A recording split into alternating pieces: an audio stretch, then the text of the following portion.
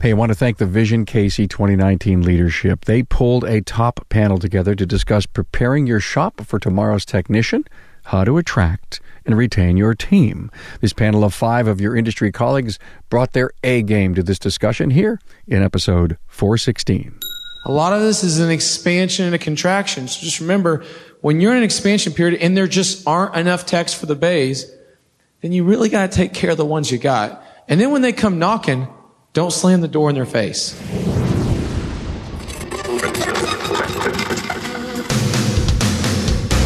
Welcome, aftermarketers, to Remarkable Results Radio. Listen to learn just one thing from today's episode on your journey to remarkable results.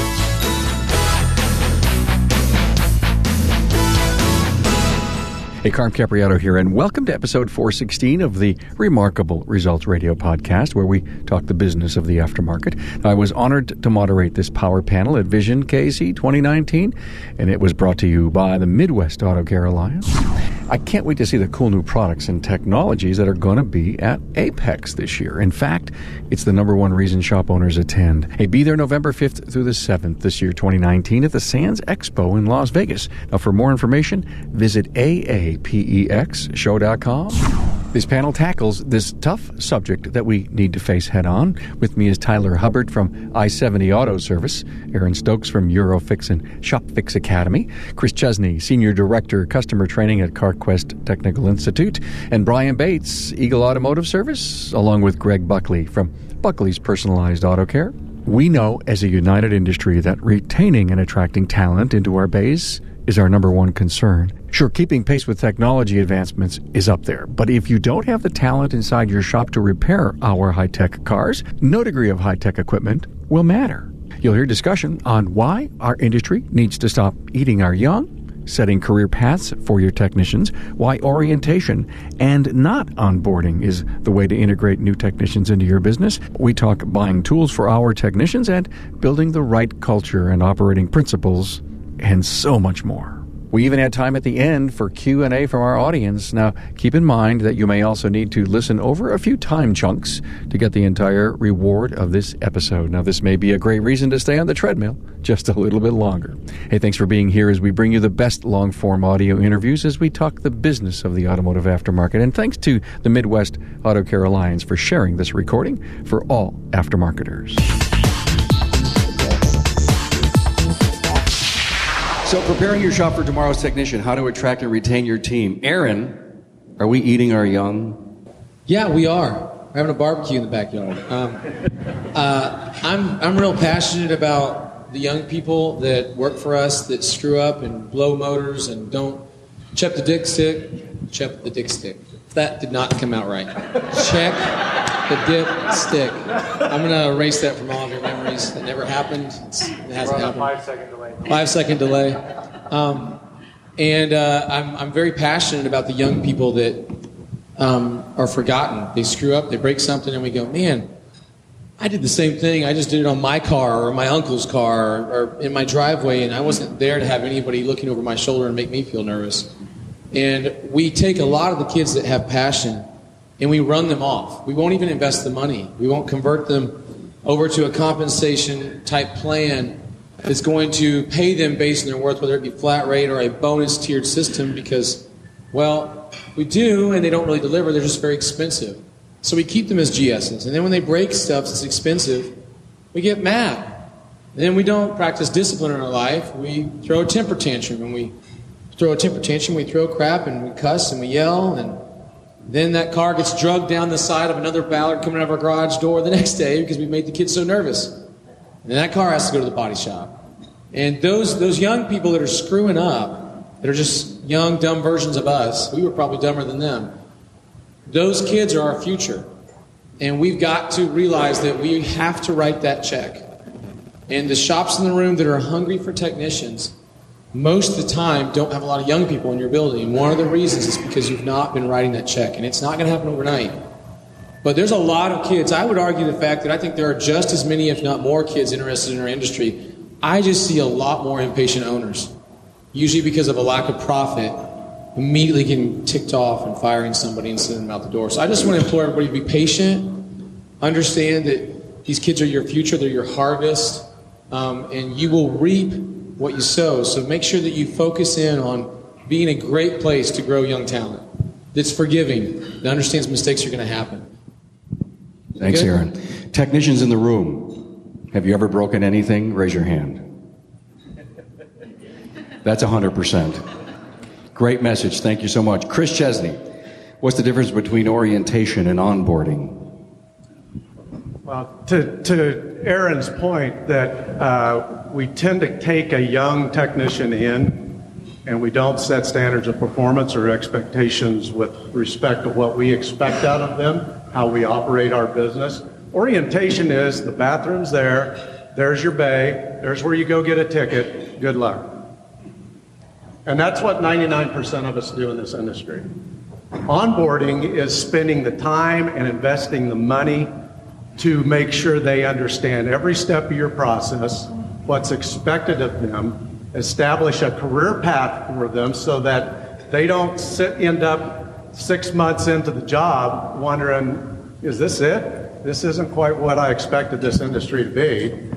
And start paying attention to the other verticals that are looking for technology-minded kids to go hire them, to pay them $40 an hour to ride an elevator to the top of a windmill in western Kansas, to change the oil in a turbine and give them a 401k plan, a full health benefit plan, and 3 weeks vacation right off the bat. What we need to do is realize as an industry that we're fighting against not ourselves and not the OEM dealer, but the rest of industry that's after our same kids. So as we onboard people, and we onboard these young people, describe and develop a career path for them. Is Dwayne Myers in the room? Dwayne, I see Dwayne. Okay, so I called Dwayne out because Dwayne does something that I admire, and since I met him, he described what he does, and that is he promotes people from within to expand his operation to open additional stores. And he does that in a way that's meaningful to the people that he hires, because he sets those standards when they come on board, and they know what to expect by being loyal to Dwayne and performing at the level that he wants them to perform at, and his company is growing as a result. So onboarding is not orientation, or orientation is not onboarding. Thanks, Chris. Chris pointed out Dwayne Myers in the group. If you really want to hear how Dwayne does this development, again, on the podcast, just go to the search bar, type in Dwayne Myers and listen. And we appreciate him coming on and telling his story. You know, what Chris was just talking about, Greg, about, the different trades looking for our people. Got an opinion on that? Yeah, certainly. In fact, it's ironic that this comes up today, but yesterday I was in my room. I get a message from my sister, and a friend of mine has a very good, great mechanical contractor. Big family, Delaware, we're friends. Calls me up and says, I just lost my tech. He's asking me, do I have anybody that I know that can come and work for him? And I said, not really. I said, that's funny that you ask. I said, I'm here today because of just that one thing of having no talent, the lack of talent that's out there. There are so many people fighting for young talent today. And I say talent, it doesn't have to be a technician. They're grooming them, they're grooming the talent as needed through their own systems, whether it be a mechanical contractor, general construction, your plumbers, your HVAC units and companies. Everywhere you see, there just really isn't enough talent out there. And we're faced with low unemployment, meaning everybody is working. We have to pick and choose wisely because of our technical level, and yet the skill isn't there. So what Aaron was saying at the beginning of grooming them, building them on the inside, taking your technician and investing in them. I mean, yeah, they're going to screw up. And I try to give them a very long leash, understanding that, look, a mistake is going to be made, but here's how we're going to try and, one, not have it happen, but definitely not have it happen again. So we're in for, everybody, just not us here, we're in for a heck of a fight on reaching these kids. And I personally feel that we don't work to grab their attention young enough. I had a great conversation with a young man 2 nights ago, and I think he works for John Bridgewater. John, are you here? Are you here in the room? Okay, he might not be. But his technician he came out of social services. And I had experience about 2 years ago starting to go to social service meetings. What I learned was that by the age of 9, most kids are already patterned, developed, and set in their ways from one way or another. So how hard do you think it's going to be to actually make corrections in not just the talent side and the technical side, but the life of that young man or young woman? These are the social problems that I feel that will inhibit us if we don't learn to work younger. Like, you know, there's so many examples that starts in middle school, Greg. It starts in middle school at the age of 6 to 9. And I don't know what we need to do, what kind of ideas we can come up with. Go back to having, tinker toys or build models, whatever it is to get the kids to become familiar with us or just get tactical skills. So that's my concern is that, and it goes for everybody. It goes just not our trade, our profession, but all the others. Kids are born today by 1.5. They've got a digital something device in their hand. Now, that's a long time to play with technology that doesn't get you from point A to point B. So that's where the attraction is. So, how we do it, I don't know. That's why we're all here today, is trying to figure it out. Go back and think about it, what you can do. Thank you so much. He brought up John Bridgewater as an example and said he was talking to his tech. And vision is becoming a phenom, in my opinion, as to how many shops are closed and they're taking the trek here to Kansas City. So I have a question for everyone. If you're a shop owner, put your hand up. If you're a technician here with your shop owner, keep your hands up. Put your hands up. I want to see how many shop owners and how many technicians are here with their owner. Wow, that's a heck of a number. Sherry, I think that's got to be way more than last year. And it is becoming a testament to you that you care to provide that. If there's 40 hours a year, you're getting it here. And then you're going back and you're implementing at your shop. And how many people that I've interviewed have said, I never thought that I could close it, leave, come back. The team makes up the number. They make the number up within 2 weeks. And I was worried about we were going to lose revenue, and it never really happened. Tyler, do you have a mentoring program? Yeah, I think a lot of it goes in line with what's already been spoken. Setting up career paths, setting up a culture in your shop. Like Aaron said, not even you're young. You got to get these kids in young. You got to show them the industry, show them the benefits of the industry. This is a great industry to be involved in. There's a lot of things that are good about this industry, and I think we need to promote that. And when you get these kids in young, you have to give them a long leash. You can't eat them.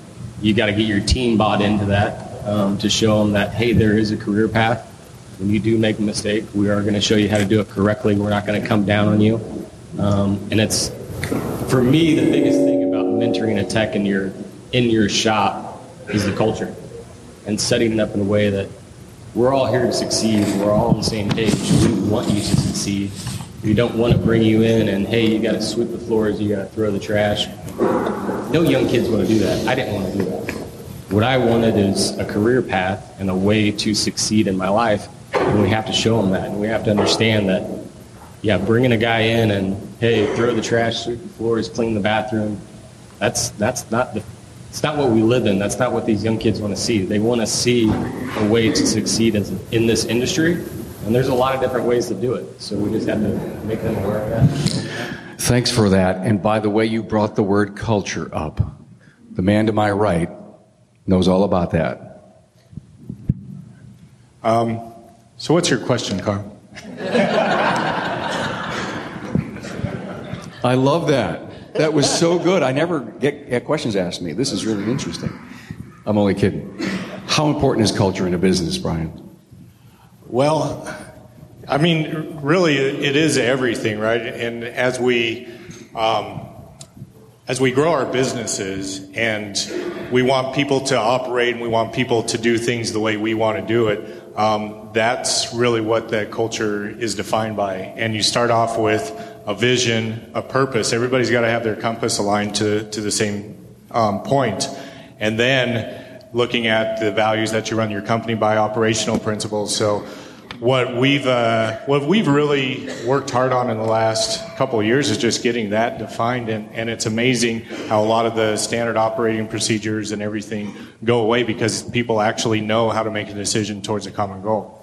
So part of our culture is a leadership culture, and one of the things that I really like about an apprenticeship program is that I retain my master technicians through the apprenticeship program, because you're not just investing in the youngster, you're investing in the guy that's running your shop and in his training and development too, because mastering a skill is see, say, do, and teach. And so a lot of our master technicians have not gotten to the teach point.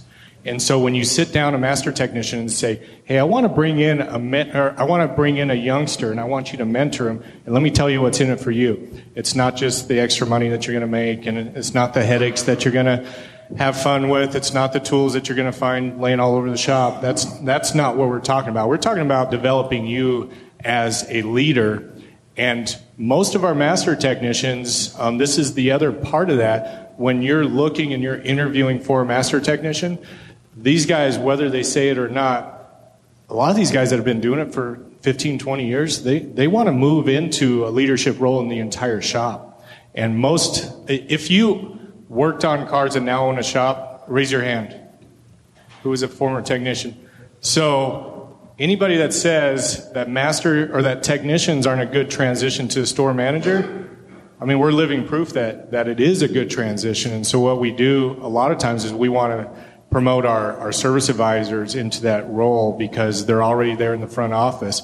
But really, training leadership and the emotional competency becomes very important, and then moving those guys into a management role on the shop itself. So the whole career path and progression, it all stems from the same thing, and there is a kind of a dovetail that everybody benefits from having that at every single level. And that's something that we've discovered. But I think that a lot of master technicians, when you're interviewing, because we're not just talking on this panel about bringing young people in, we're talking about how do we bring young interns in, turn them into apprentices, get them into being interns to begin with, turning them into apprentices, getting them onto the line, and then making them master technicians. And then the master technicians, they want to go somewhere too. And what does that look like?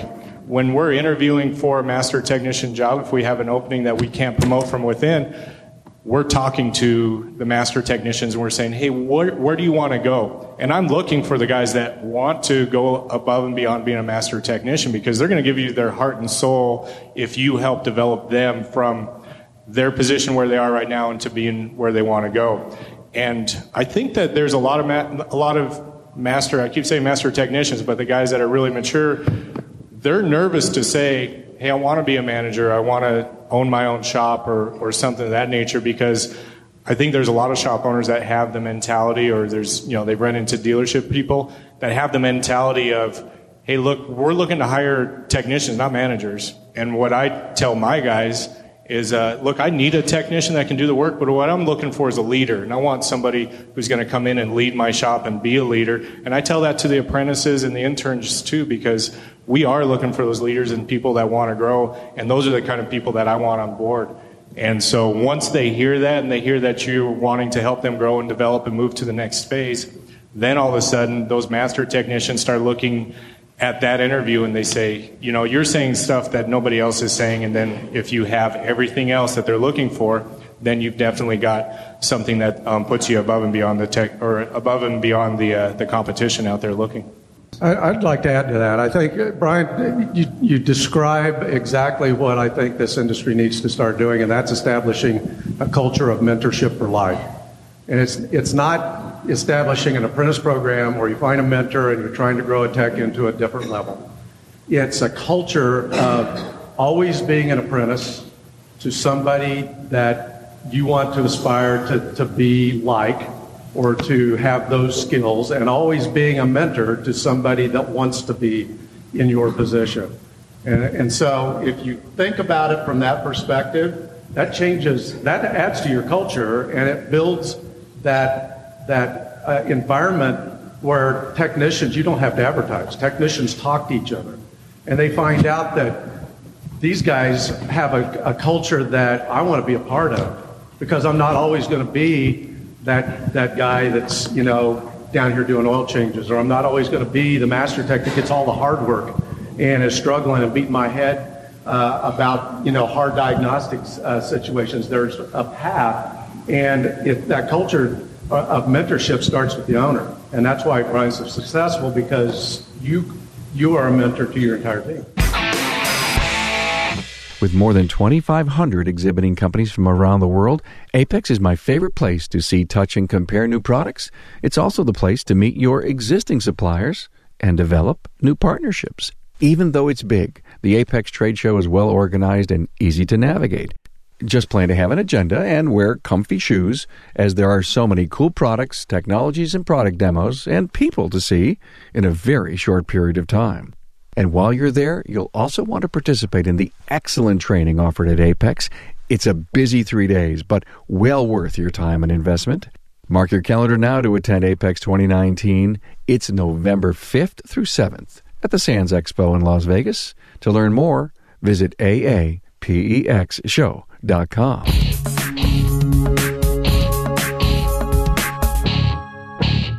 It's a testament for the hands that went up just a little bit ago when Brian asked if you were a tech and you became a manager. Our industry is huge, $394 billion. The opportunities that exist are way up there. And there are so many shop owners today that are growing great businesses, that are adding branches. I think we may be in the golden age of what we're about to become when you add the technology and the kind of business management training that we're getting as an industry. Again, reason, vision. Hey, Aaron, part of what Brian was talking about, I kind of think it may be up your alley when it comes to the foreman model. I love what you said there about giving guys an avenue. A lot of technicians, sadly, because of our culture, they think that a technician's done an honorable trade, right? And that their buddy that has a college degree and $50K in student loan debt and makes $80,000 a year, even though they make $100,000, is somehow seen as elevated to them. I think we'd all agree that that's the grease monkey mentality that is out there, which is sad. They're tradesmen, they're craftsmen, and they do something that's amazing. They get people to funerals, they get people to the hospital to watch a baby be born, people to graduations, and we don't realize how important the technicians are out there. But technicians, I think, are incredibly special, because technicians, they want to do more, and we don't always provide them a way, and they still jump into our field. That's what's nuts. Despite not doing what you say, some of them still say yes. In spite of ourselves. And so we're either good salesmen or they're just, they're hopeful. But at the end of the day, when a technician comes in, I'm not one of those guys that, I just don't buy that being a technician is hard on your body. I'm sorry I don't, because I've got grandparents that were farmers that worked way harder than I did as a technician. I've watched what they've done. What is hard on a technician's body is the habits that come with being a technician. And I was joking in the other class next door, but eating cheeseburgers every day. And smoking every day, because that's what everybody at the shop does. And drinking every evening, because that's what everybody at the shop does. There is a culture that I hope that we can all shift that keeps technicians young. I've got technicians that are in their 60s that still look really young and still turn over 200 hours a month. And they've told me, if I was not so active, I know that I would be in worse health. And so I hope that we start to bring more honor to the trade of a technician, and then say, if you want to continue to be a tech, I need you, instead of growing in your ability to turn hours, grow in your ability to think and become a foreman. Do the heaviest diagnostics so that someday when you can't do what you once were able to do, lifting a cylinder head and putting it onto a diesel truck, you can still use your brain and figure out something that none of us can. And we will pay you handsomely for it, and then teach the younger people. And if that's not your game, and you want to go up to the front counter and learn a new skill, we'll work it out there. But give them a way to get away from the physical labor, but yet still keeping them in it, but still giving honor to it, because if we're not careful, we ourselves, by saying, oh, you don't want to keep being a technician forever, we ourselves are making that trade sound bad. There's nothing wrong with being a mechanic till the day you die.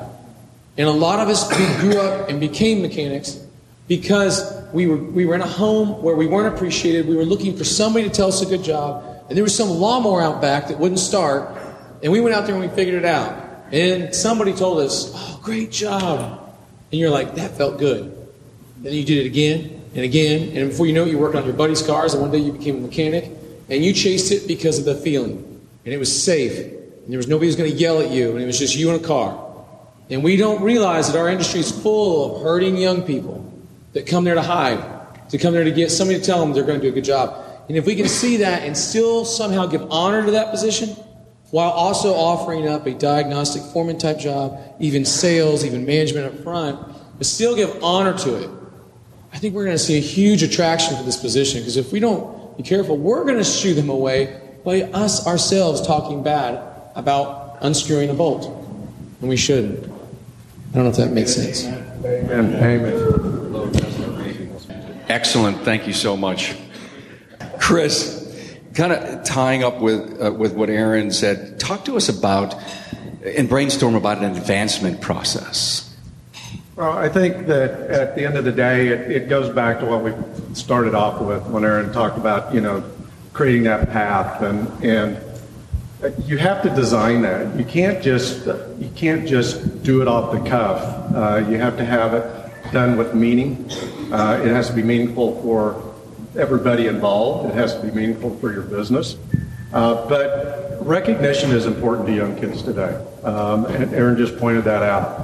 We all got that dopamine hit when we got told, man, great job. And it's I don't know if any of you are aware of or fans of Simon Sinek. I'm a Simon Sinek junkie. I discovered him 2.5 years ago, and he changed my world when I read his book, Find the Why. And our young kids today have a why. Many of us think that, the millennials, they just want to sit around and live in their parents' basements. That's not true at all. What needs to change is us. And we need to provide that vision and that path through recognition, through advancement, through a position where Aaron hits it on the head. Being a technician is honorable. Our industry, I hear it all the time as I travel. I don't want my kid to go into this industry. I hate it. That's what's killing us. And if there's anybody in this room that has that thought or that attitude, come see me. We'll fix that. Because it's killing our industry. You have to have pride in what you do, because we serve the motoring public in a way that nobody else can. And there's should be honor and pride in that. And the other thing I'll add to that idea of achievement and career pathing is Aaron used a term on the call the other day, and I want to make sure that we don't miss it. I'm driving down the road on I-70 about 80 mile an hour, and it hit me square in the face. We need to provide grace to these kids. And that is, and he started out, forgiving them for making the mistakes. We have to provide grace in our businesses to make sure that we're establishing a business and a culture that is honorable to our consumer or our customer. Because at the end of the day, this whole thing that goes on that Jerry put together 27 years ago, 28 years ago, that's when I had hair. At that point in time, it was very, very honorable to be in this business. Today, that has declined, and it's sad to hear people talk bad about their industry, and it's only because they don't have a vision for where they'll be in 5 years, let alone 2 years. I think we're going to a really good place, and I want it to sink in. So, Greg, we need a new religion, don't we? We talk about new religion. Well, Aaron opened it up, and Chris followed through on a couple of things. It really comes down to what you think, as owners, what you think your business model is going to be, and where can it go, and what's going to be expected of us.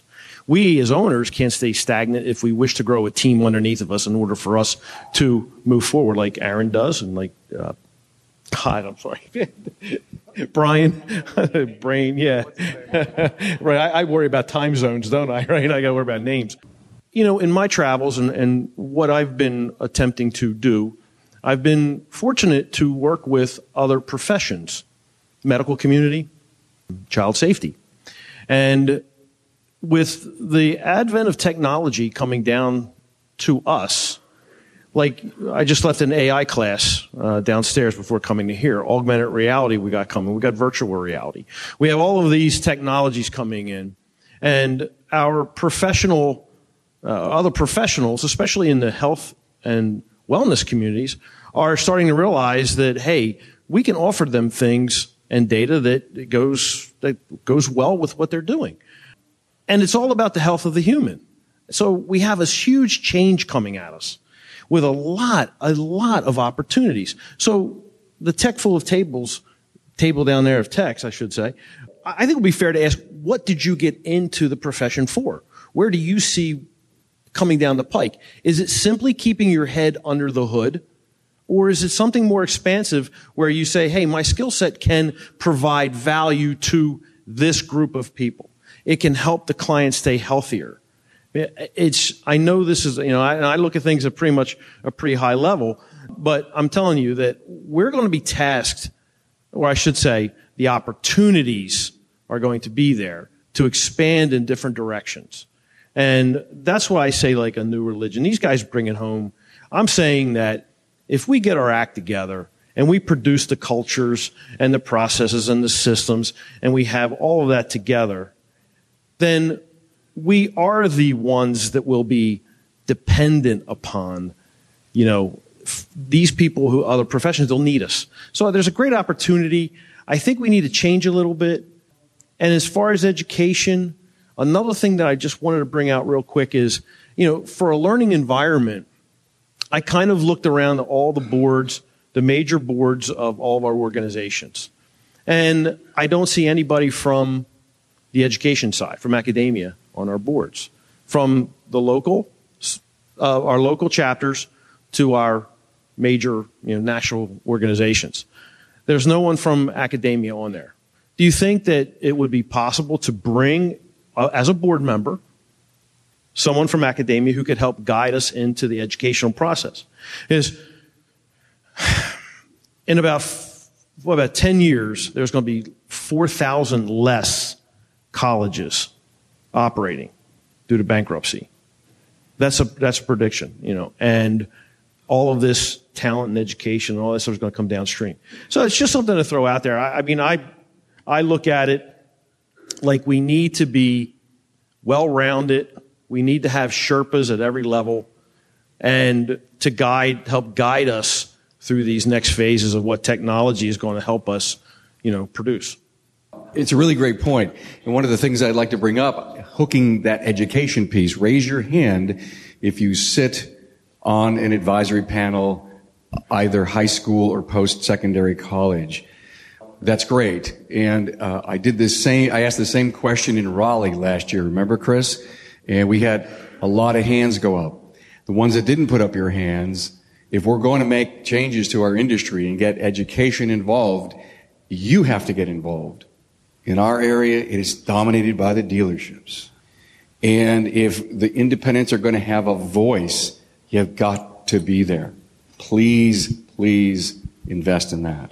Tyler, in keeping with the idea of retention, give us some of your ideas. I think we need to make our companies exciting to work at, and we have to have benefits for these people, and we have to make them want to be a part of our company and make it exciting for them. Things that we do as far as healthcare and 401k and that stuff, that's stuff that should be done across the board. That's the basics. We get into things like, a common one for us is my feet hurt. Boots are expensive. We supply money for boots every year for each one of our guys. We do Costco cards. We do a lot of unique things at our shops to make it favorable for them to work there, to make our shop exciting to work at. Like I said, the healthcare and the 401k, everybody should be doing that. If you're investing in your company and you're investing in your employees, that should be the basics. But you really need to look at ways to expand that. And like I said, get into boots, get into Costco cards, get into things benefits that they want and they need, and then see if you can work that into your budget. Most of the time you can. Most of the time it's pretty simple stuff. $100 a guy for boots each year. Boots are expensive. Guys' feet hurt. It's a pretty easy one to do. So you need to get with your team and see what they need, what their needs are, and what works with you. And a lot of times it's not an expense, a real big expense to the company. Brian, you shared a great piece with us a few minutes ago on culture. Do you have anything you could share about career pathing as you grow your business? We kind of looked at this whole idea of career pathing and how do we hold on and really help be a servant leader company, not just a shop, but the company, and be servants to not only our customers, but also to our team members. So I'm actually in a group with Dwayne Myers, and I asked Dwayne, because I'd overheard him talking about this whole idea of a goals sheet. And I said, well, tell me what you do. And Dwayne said, hey, look, we ask them to write down their goals, and then we visit them, and then we help them with their goals. And it can be any goal that you want to do. It can be something personal, something professional, something involved with the community, something family-wise, that sort of thing. So I stole the thing from Dwayne and put my eagle head on it, and so it's mine now. And so one of the great things about being in a group is I can look up and see the guys that are taking the stuff, and I say, hey, he stole the thing that I stole. And so we brought it into our shop, and we decided that we were kind of done with doing traditional reviews. The traditional review is, let's look at your numbers, let's do this, let's do that. We've made a commitment that we're going to do quarterly goals reviews, and it's going to be a qualitative review. I know it's kind of a cliche, and it may, I wouldn't say it in front of my guys, but we give our guys a review every 2 weeks. It shows up in their paycheck, and they know how well they've done. They know how well they've performed. They know what challenges they've had. And so we do talk about that in our weekly meetings, and they're more coaching sessions and collaboration sessions. But I really don't see a need to go through and do a review on a traditional basis. So we're really looking at their goals, where they want to be, and then reviewing them and making them or holding them accountable for making a commitment to achieving their goals. And I think that's one of the most noble things we can do as business owners, is to help somebody achieve what they want to achieve in life. And they give you 100% when they know that I'm not working here just to make the guy in the office rich, but they look at it and they say, hey, I'm working here to make this company stronger. And then that company's investing back into me to help me achieve my goals so that I can become stronger. And then, of course, then the cycle begins again. As I'm stronger, then the company becomes stronger, and then the company can invest in me. Then they give you 100%, and it's not something that they get everywhere. I mean, when you talk to your peers or you interview people that are coming in, and you ask them, why are you looking for a change? What are you doing? Tell me your story. You don't hear people saying, I'm looking for a change because I'm tired of this guy bugging me to achieve things in life. I'm tired of him coming in and investing in me all the time. I just want to be left alone. I mean, they're saying the exact opposite, and so they're looking for a place that has a career path that is invested in them as a technician, as a team, and is really a partner in achieving what we want to achieve. Does that answer your question? I don't know if I got off or not. Wonderful. The key to coming to panels and listening to these different perspectives is to take away an idea or two, or to affirm or clarify something that you're currently doing. And so please, if something inspires you from the things we're talking about today, please implement it, because that's the key. You can have this greatest idea in the world, and if you don't implement, you really haven't done anything. By the way, I just want to let you know that a great business strategy is steal shamelessly. And you did that from Dwayne. And, it was Frank Scandura one day who told me, Carm, I live on the concepts of R&D. And I said, oh, cool, really? Research and development? He goes, no, rip off and duplicate. And so there isn't anything that anyone here has said that you cannot be inspired by. Please, that's the reason we do these. We're going to get ready to take a few questions, but Aaron, I want to give you, the final topic here. Should we stop labeling millennials? Yeah, we should stop labeling millennial. I mean, who here, when you hear the word millennial, thinks of something positive? Our millennials do. We think they're lazy. We think they don't do a good job. We think they don't show up to work. I will tell you that my perspective or my experience has been the opposite. Mine have been great. Maybe I'm lucky. I don't know. But I will say speed of the leader, speed of the pack. So look in the mirror when you go back home. And those millennials are, it's monkey see, monkey do. And if you show up and you misbehave and you're the number one drama queen in your shop, what are they going to be? Right? So when we get back to our shops, let's think about who's watching us. Let's think about what we're doing. And let's remember that those millennials, they don't want to be called millennials, just like you didn't want to be called a Gen Xer. Just like you didn't want to be called whatever label you are if you're older than that. I'm sorry. Just say, young man, young woman, I wish I had your youth. I wish I could go back in time. Whatever you want to say. But don't call them something that currently right now has a negative connotation. Just wipe it out of your memory. And just, when you hang out with them, just be like, man, I love your energy. I love your youth. I love your vibrance. I love how excited you are about life. And let them make you feel younger. Because that's what we need. We get old, we get tired. So, guys, stay positive, stay focused. I think the biggest takeaway that several people here mentioned were that the economy is on fire. Everybody needs people. Even the hamburger flippers are saying, there's no hamburger flippers. What are you going to do? There's no anybody. So you got to be growing. It'll change when it slows down and all of a sudden new car dealers aren't selling cars and techs aren't needed to do PDIs and everything else. Guess where all these techs are going to go looking for a job? And then none of us will be talking about the technician shortage.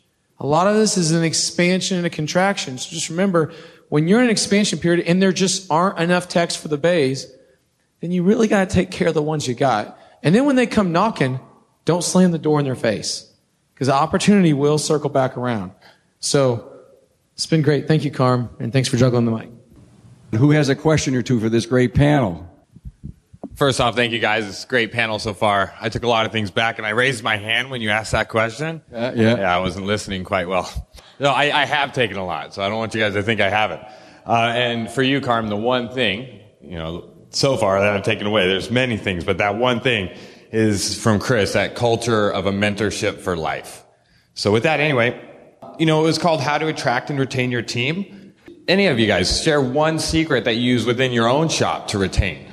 Just kind of interested in one of those, maybe something really cool.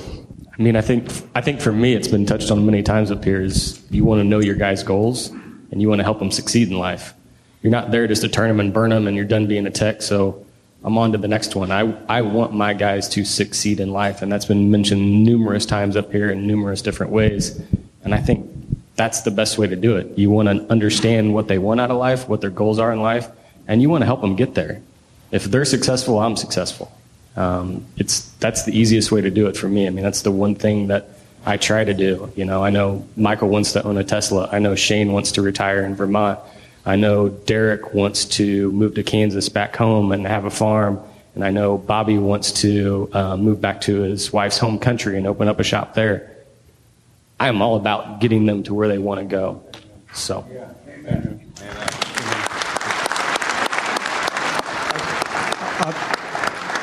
To that end, I'll share one with you that Dwayne, and I'm sure Brian know, in another shop in Colorado. Brian Sump has a service manager, service advisor in a shop that wanted, he had a goal. And to Tyler's point, he asked. I mean, that's impressive that he knows all those goals and they're at top of mind. So Brian asks what this service advisor wants. He wanted to own a 911. Well, it's an expensive vehicle. So Brian sat down, crunched the numbers, and he said, yeah, I can make that work. He went out and leased a 911, and that was part of his compensation package. So and you look at that kind of crazy, but do you think that manager, that service advisor is going to be loyal to Brian for a while? I mean, you met his goals, and that's exactly what they were talking about here.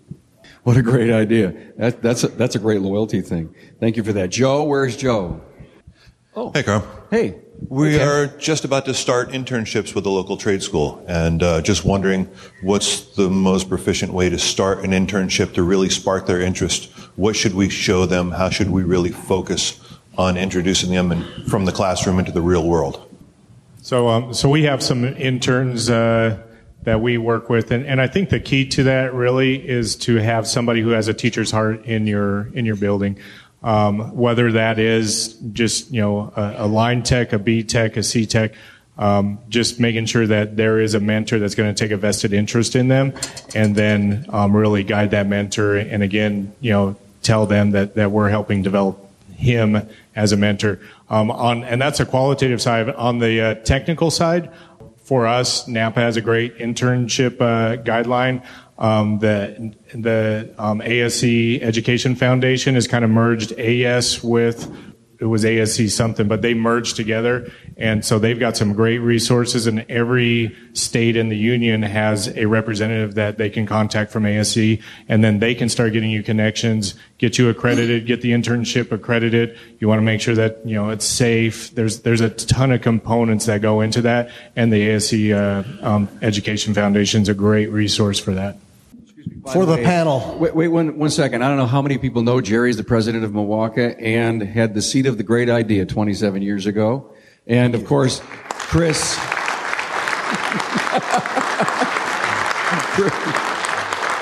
Thank you so much, Jerry. Chris is wearing Jerry's socks, so remember that. They just have my picture on them. Question for the panel. Our industry appears to be the only one where a brand new member of this industry has to provide $30,000 worth of tools to do his job. What are your opinions on providing tools, etc.? Provide them. It's pretty easy. I mean, it's the way we're going to. I mean, you get these young kids in and you want to show them success, they have to have the tools to succeed. In my opinion, that's the shop's responsibility. And no other industry are these guys, like you said, walking in saying, hey, I need $30,000 to buy these tools in order for me to do the job. That's not right to me. It's the shop's responsibility to give these guys the tools to succeed, and that's what we're doing at our shop. I don't think you walk into a factory anywhere in this country and see the workers that work in that factory having to bring the machines to produce the products that they're producing. I was in a Bridgestone truck factory in Nashville, Tennessee late last year. Walking through that factory, I'm watching them dump raw rubber into a machine that compressed it, and out came a wide ribbon of raw rubber. Imagine if that machine had to load itself. You've got to provide your production department with the tools they need to produce the work that you're doing for your customer, that you're billing your customer for. We need to stop the tool issue hard in its tracks and solve that quickly. And there's ways to do that. If you'll get with any of us, we'll share our opinions with you. It's kind of funny because the first thing I do is I tell the tool guys that do not go near the new tech. Stay away. And I tell the tech, I said, do not go in the tool truck. I said, we'll handle what you need. We buy the equipment. They may buy their own small set of hand tools. It's what they like. But outside of that, we take care of all of the equipment. We have tool cages. We're set up. And through our BDG unit membership, we have a very healthy tool sharing program.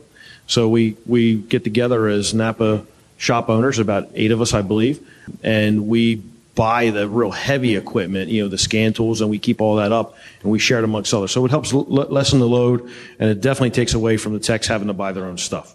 I do think that we need to do, just like you said, and offer as many tools as we possibly can. The issue we fight is that we're a proud industry, and guys like to compare toolboxes. And that's not going away anytime soon. So I think it's very important that you do what you can with the entry level, having a community toolbox in the shop, et cetera, especially the California shops that are here that are having to fight a lot of the labor laws there. You have to have one of those almost every time to do any type of commission plan. But I think that when you have those tools available so they can gear their way up, it's much like, let's be real, it's kind of like putting AC in a shop. What's our local dealers doing? AC, they got their own remote control, it zips the door up and down, and a black toolbox that they provide, but they get to put their tools in. But if you also provide the tools in the black toolbox, how much work is it now to leave? So it's a great retention tool that me and a lot of my buddies have been talking about. But yeah, it's going to take a giant movement to get that done, because right now there is a tradition of paying for overpriced equipment through financing, and it's just an absolute parasite on our employees. And don't get me wrong, I appreciate what the tool companies do. But when you see the price that some of these young men are paying for products that can be bought on the internet for sometimes a tenth of what they are finding, one payment, a 10-week payment, one payment would have bought it. It's just mind-blowing, and it's sad. And it's really a parasite on these young men and women that are in our shops. So something absolutely has to be done. I don't know that we can totally kill all of it, but we can certainly intervene probably 70% of it. I want to make a comment on what Aaron just said. We did a show on the new tax law, and the accountants that were on said that the techs can no longer deduct the tool expenses that they have at work.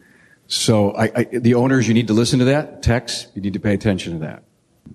So one of the things we did with the tool program, or with the mentorship and apprentice program at our shop, is I approached the Mac tool guy, and he just, was a guy that's pretty loyal to our shop. And I just said, hey, look, we're trying to get this together. What do you think? What can you do to help? And and he put together a package. He said, hey, well, we put together a package, and I said, see what you can do with this.